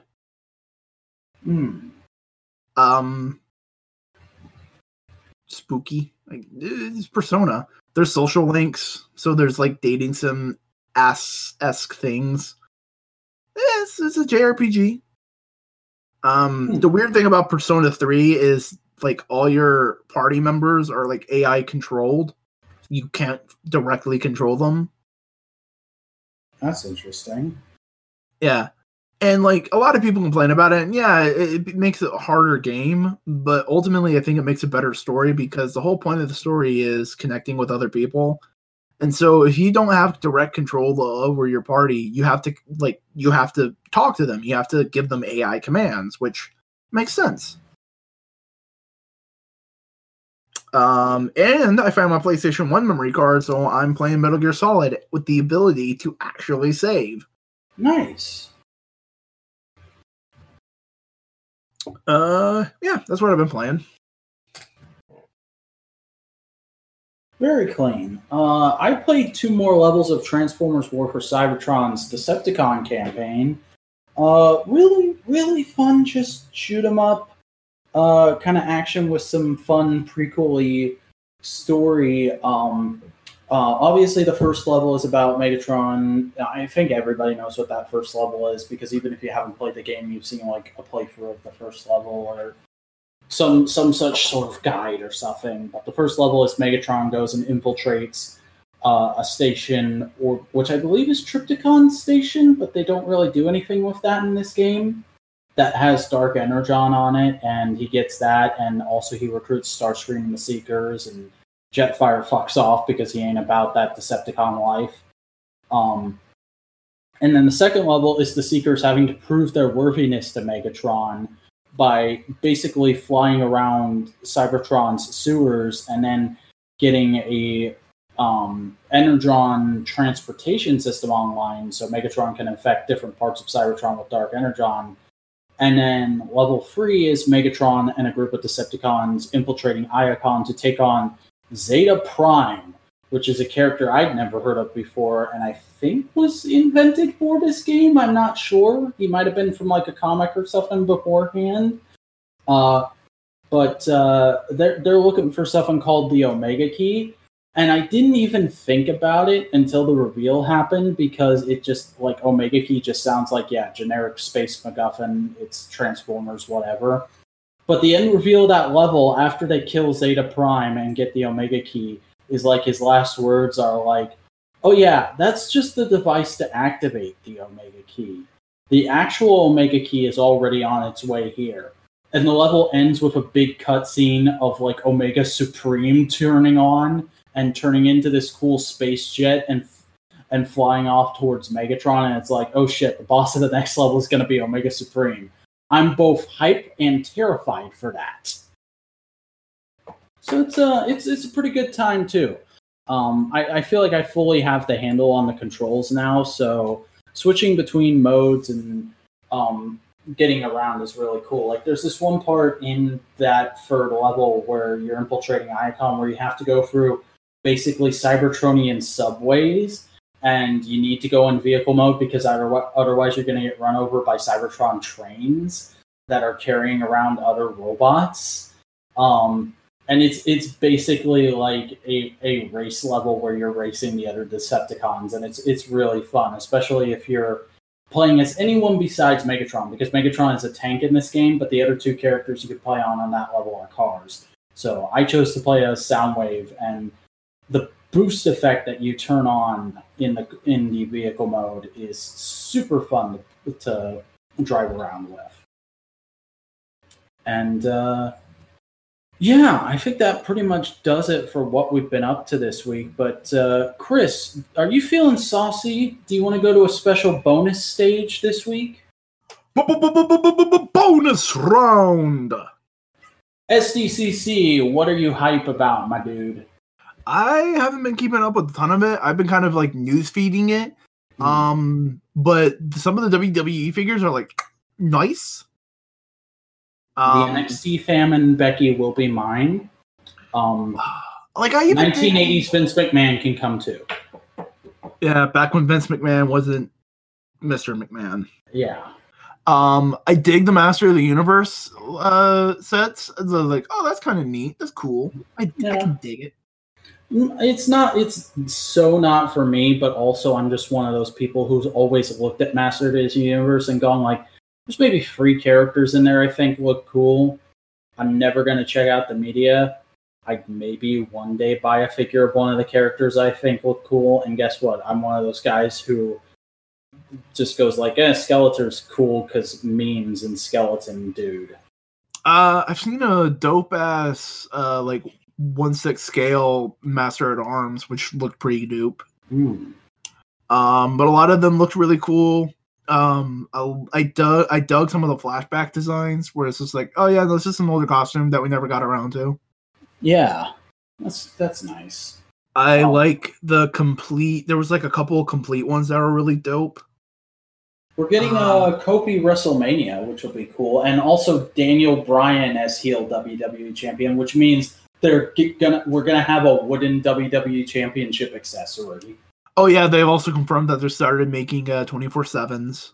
24/7 belts. I hope every figure just comes with a 24/7 belt from now on. That'd be hilarious. I dug AOP Drake Maverick. That looked pretty dope. Yeah. There's a lot of cool things to like. There was one of them that had like a lot of cool accessories that wasn't like, you had Undertaker Kane, which was kind of cool. I'm gonna go through the list of WWE release that you posted. Yeah. That Kairi Sane looks really choice. Oh yeah. Also, Kairi Sane's new ring gear is pretty dope too. I like that we're getting what's his name? Both Adam Cole and Johnny Gargano based on which takeover is it? One of them pay-per-views. Yeah. But a lot of cool shit. Adam Cole baby looks really dope. Mm-hmm. A lot of the Elite stuff, it just has like a lot of cool stuff. Did you see the news that dropped like just a little bit earlier today? That Super 7 got the license to do New Japan figures. Ooh, fuck. Yeah, and Super 7 are the guys that have been doing those new redone Filmation He-Man figures. Yeah, the ones that have like good articulation and shit. Mm-hmm. EC3 looks pretty cool. I'm digging all the Balors. All the Balors are pretty dope. Was there a Keith Lee in there? No, I didn't see. I don't think there's a Keith Lee. There's a Cassius Ohno. Yes, that's right, Cassius Ohno. Definitely want him. And like, I love that they're doing this. They're doing Demon Finn Balor with shit tons of accessories. The several of the Rey Mysterios look pretty dope. We got Blue Shinsuke. We got a bunch of new basics guy, which don't have chest articulation. They just have arms and legs. Yeah. Which are good for kids to bash around and beat each other up with. Oh, there is a Keith Lee, but it's basic. I'd still buy it just because Keith Lee. There's a basic Matt Riddle. Nice. Oh, I have seen all of these. I went through them really quick, so now I'm being reminded of them by Chris. We're getting a new battle pack of the New Day with some pancakes. Elite 2-pack AJ Styles, Finn Balor, both with 2 sweet hands. I like that they're doing Elite 2-packs now. That's really great that the Elite line is kind of slowly getting more and more prominence. Rey Mysterio as Mysterio. Yeah, from his 5 seconds wearing that gear at WrestleMania this year. Samoa Joe with his Chaka Bra hands. New Batista, new Becky Lynch, Buddy Murphy, old school Christian from the Brood.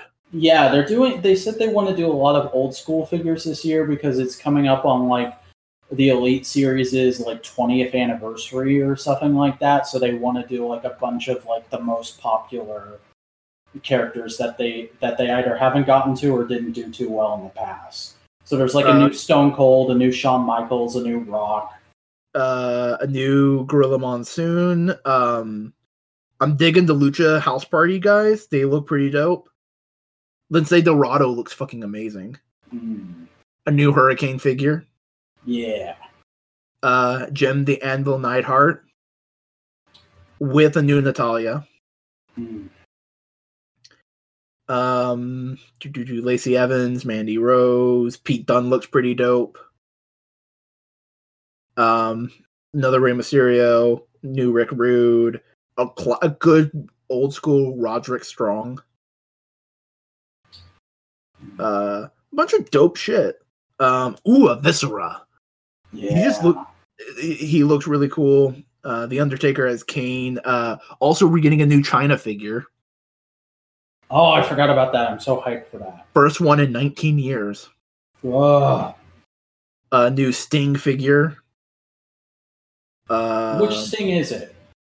I can't tell. I forgot. I think it's Crow Sting because it doesn't have a paint job, but it has the pads on his tights.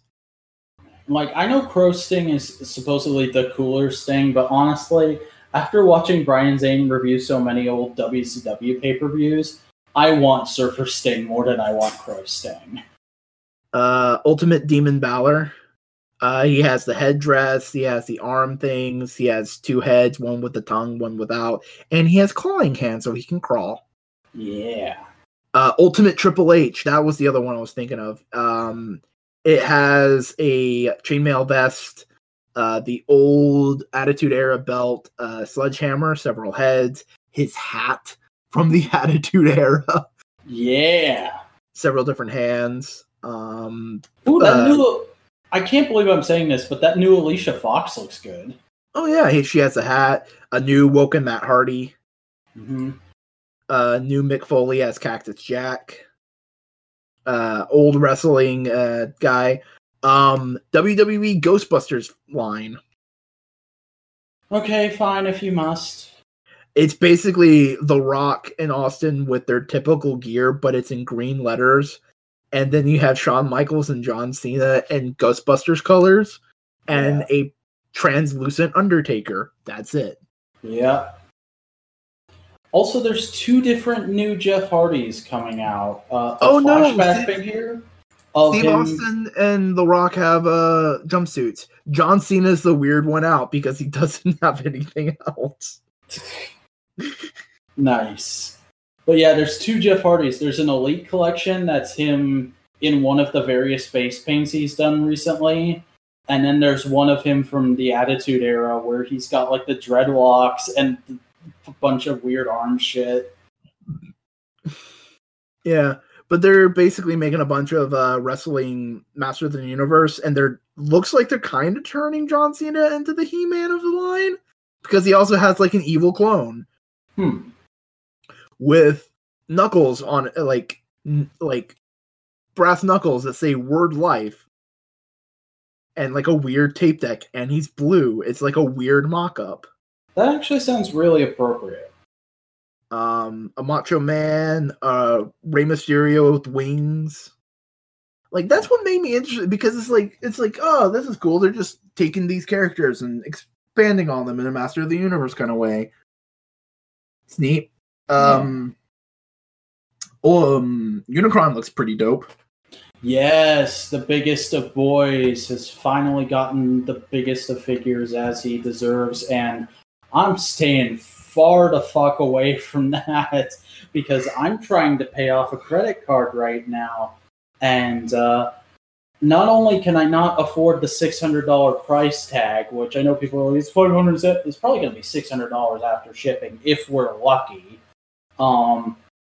But also, that thing is huge. It would take up half of my dining room table to display it in robot mode. There's no way I'm gonna have room for it. Like maybe if I had my own place and I had a big ass Detolf, maybe. But no, I'm content to stand from afar and look on proudly of this thing I did not make. It's fucking dope though. Mm-hmm. My friend's been sending me my friend sent me the fucking meme image of taking the mouth from the planet and putting it on a fleshlight. Yeah. Because that was the thing. It was they have that gimmick of the geared opening mouth, and people were like, I'm gonna fuck Unicron. And it's like, please don't fuck your Unicron. And then you come back with, well, it's a $700 toy. I'm gonna do what I want with it. Please don't fuck it though. I'd rather not live in a world where I know that happened. See, I can't decide which side of the joke I'm on. Oh no, make the joke. It's a hilarious joke. But then, at the same time, they also low-key revealed the other Planet Formers getting a new toy. And it's much smaller. But... Did you not notice? No, I didn't. Rung? Oh yeah, Rung. Because for those of you not in the know about them IDW comics, it's revealed towards the end of Mortem Meets the Eye, Rung is the reincarnation of Primus. Yeah, he sings Big Beaver.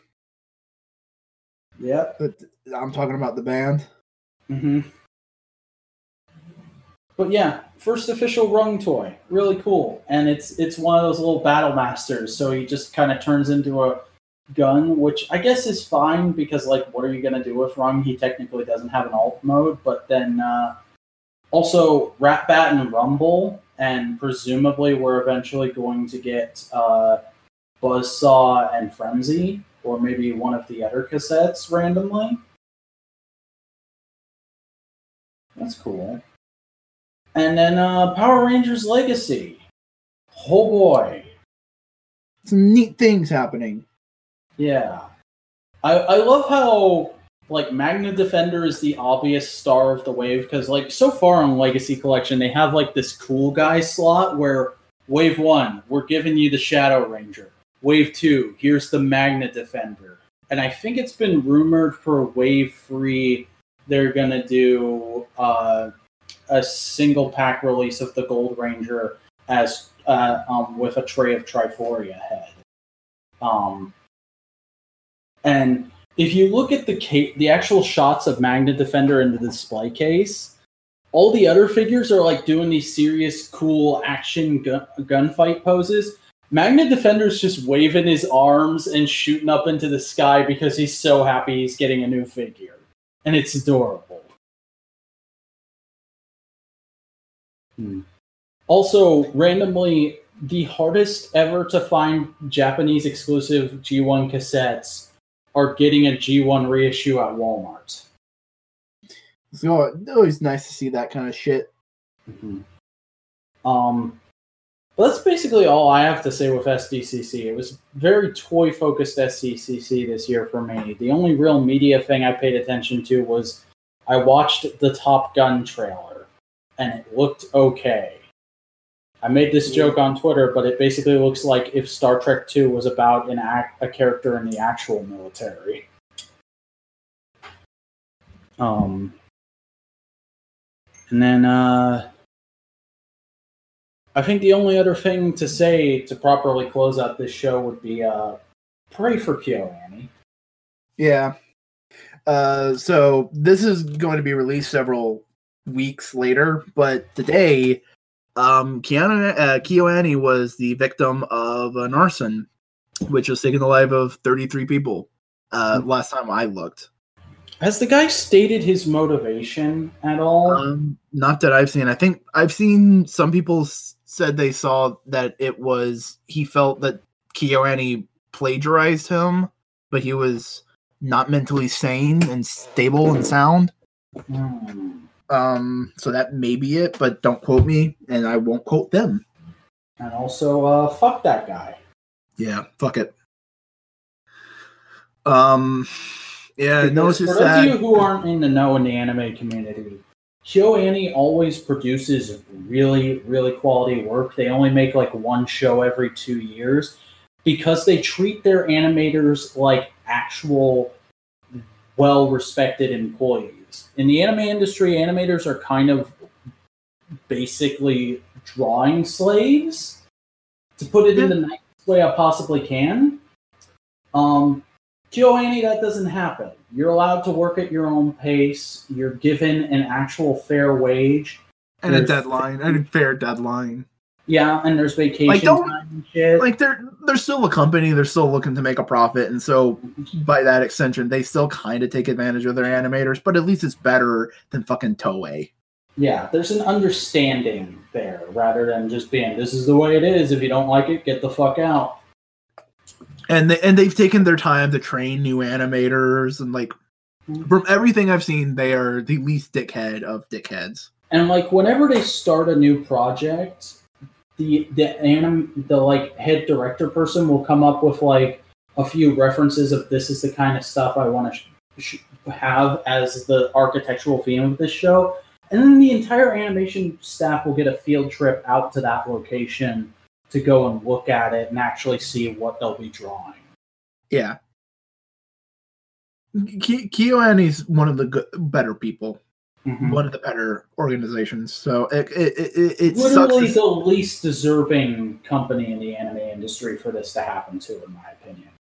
Especially because the day after the arson was happening, they were supposed to be announcing details for their next animated movie, which was another free spinoff. And now, literally half their animators are dead. So we're probably not going to see anything from them for a long time. And, like, that's... Out of people dying, that's probably the least tragic aspect of it, but, like, goddamn. This whole situation just sucks. And my heart... Like, I am not a religious person at all, but my heart goes out to anyone who knew the people who perished or were hurt in this fire. Yep, coming from two dopey ass Americans. Mm-hmm. But yeah, sad thing happens, but just gotta get back up. Don't dwell on it. The guy wanted to get noted. I haven't even heard his name. Fuck him. Neither have I. Good. Good. All the best to those who survived, and I hope to see.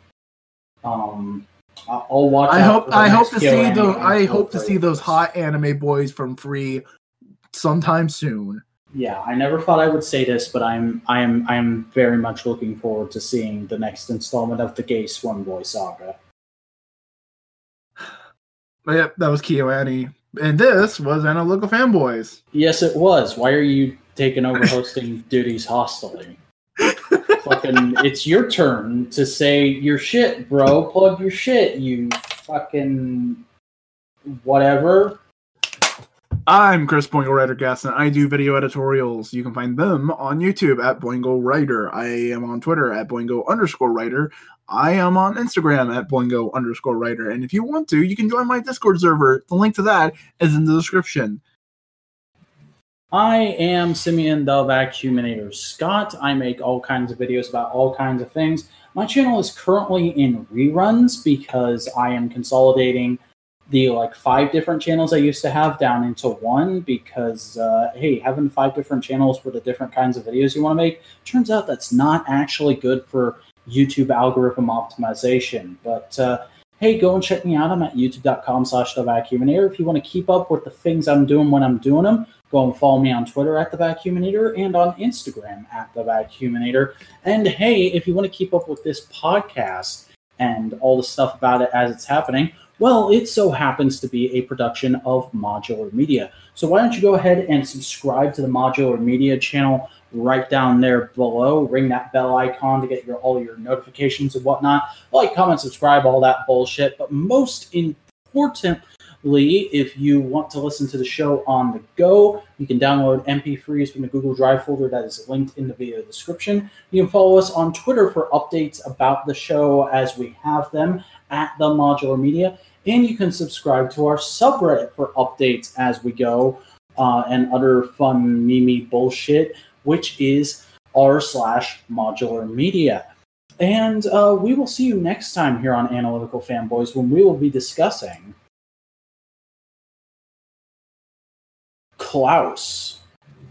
Ooh, the Santa Claus comic. Yeah, I have actually had a lot of interest in this since it came out. I've just never gotten around to it, and I believe it's by Grant Morrison. It's basically Grant Morrison doing What If Santa Was a Superhero, and I assume we're going to be talking about the 5 or 6 issue mini that was the origin of Klaus. That started it. Am I correct? This was your suggestion.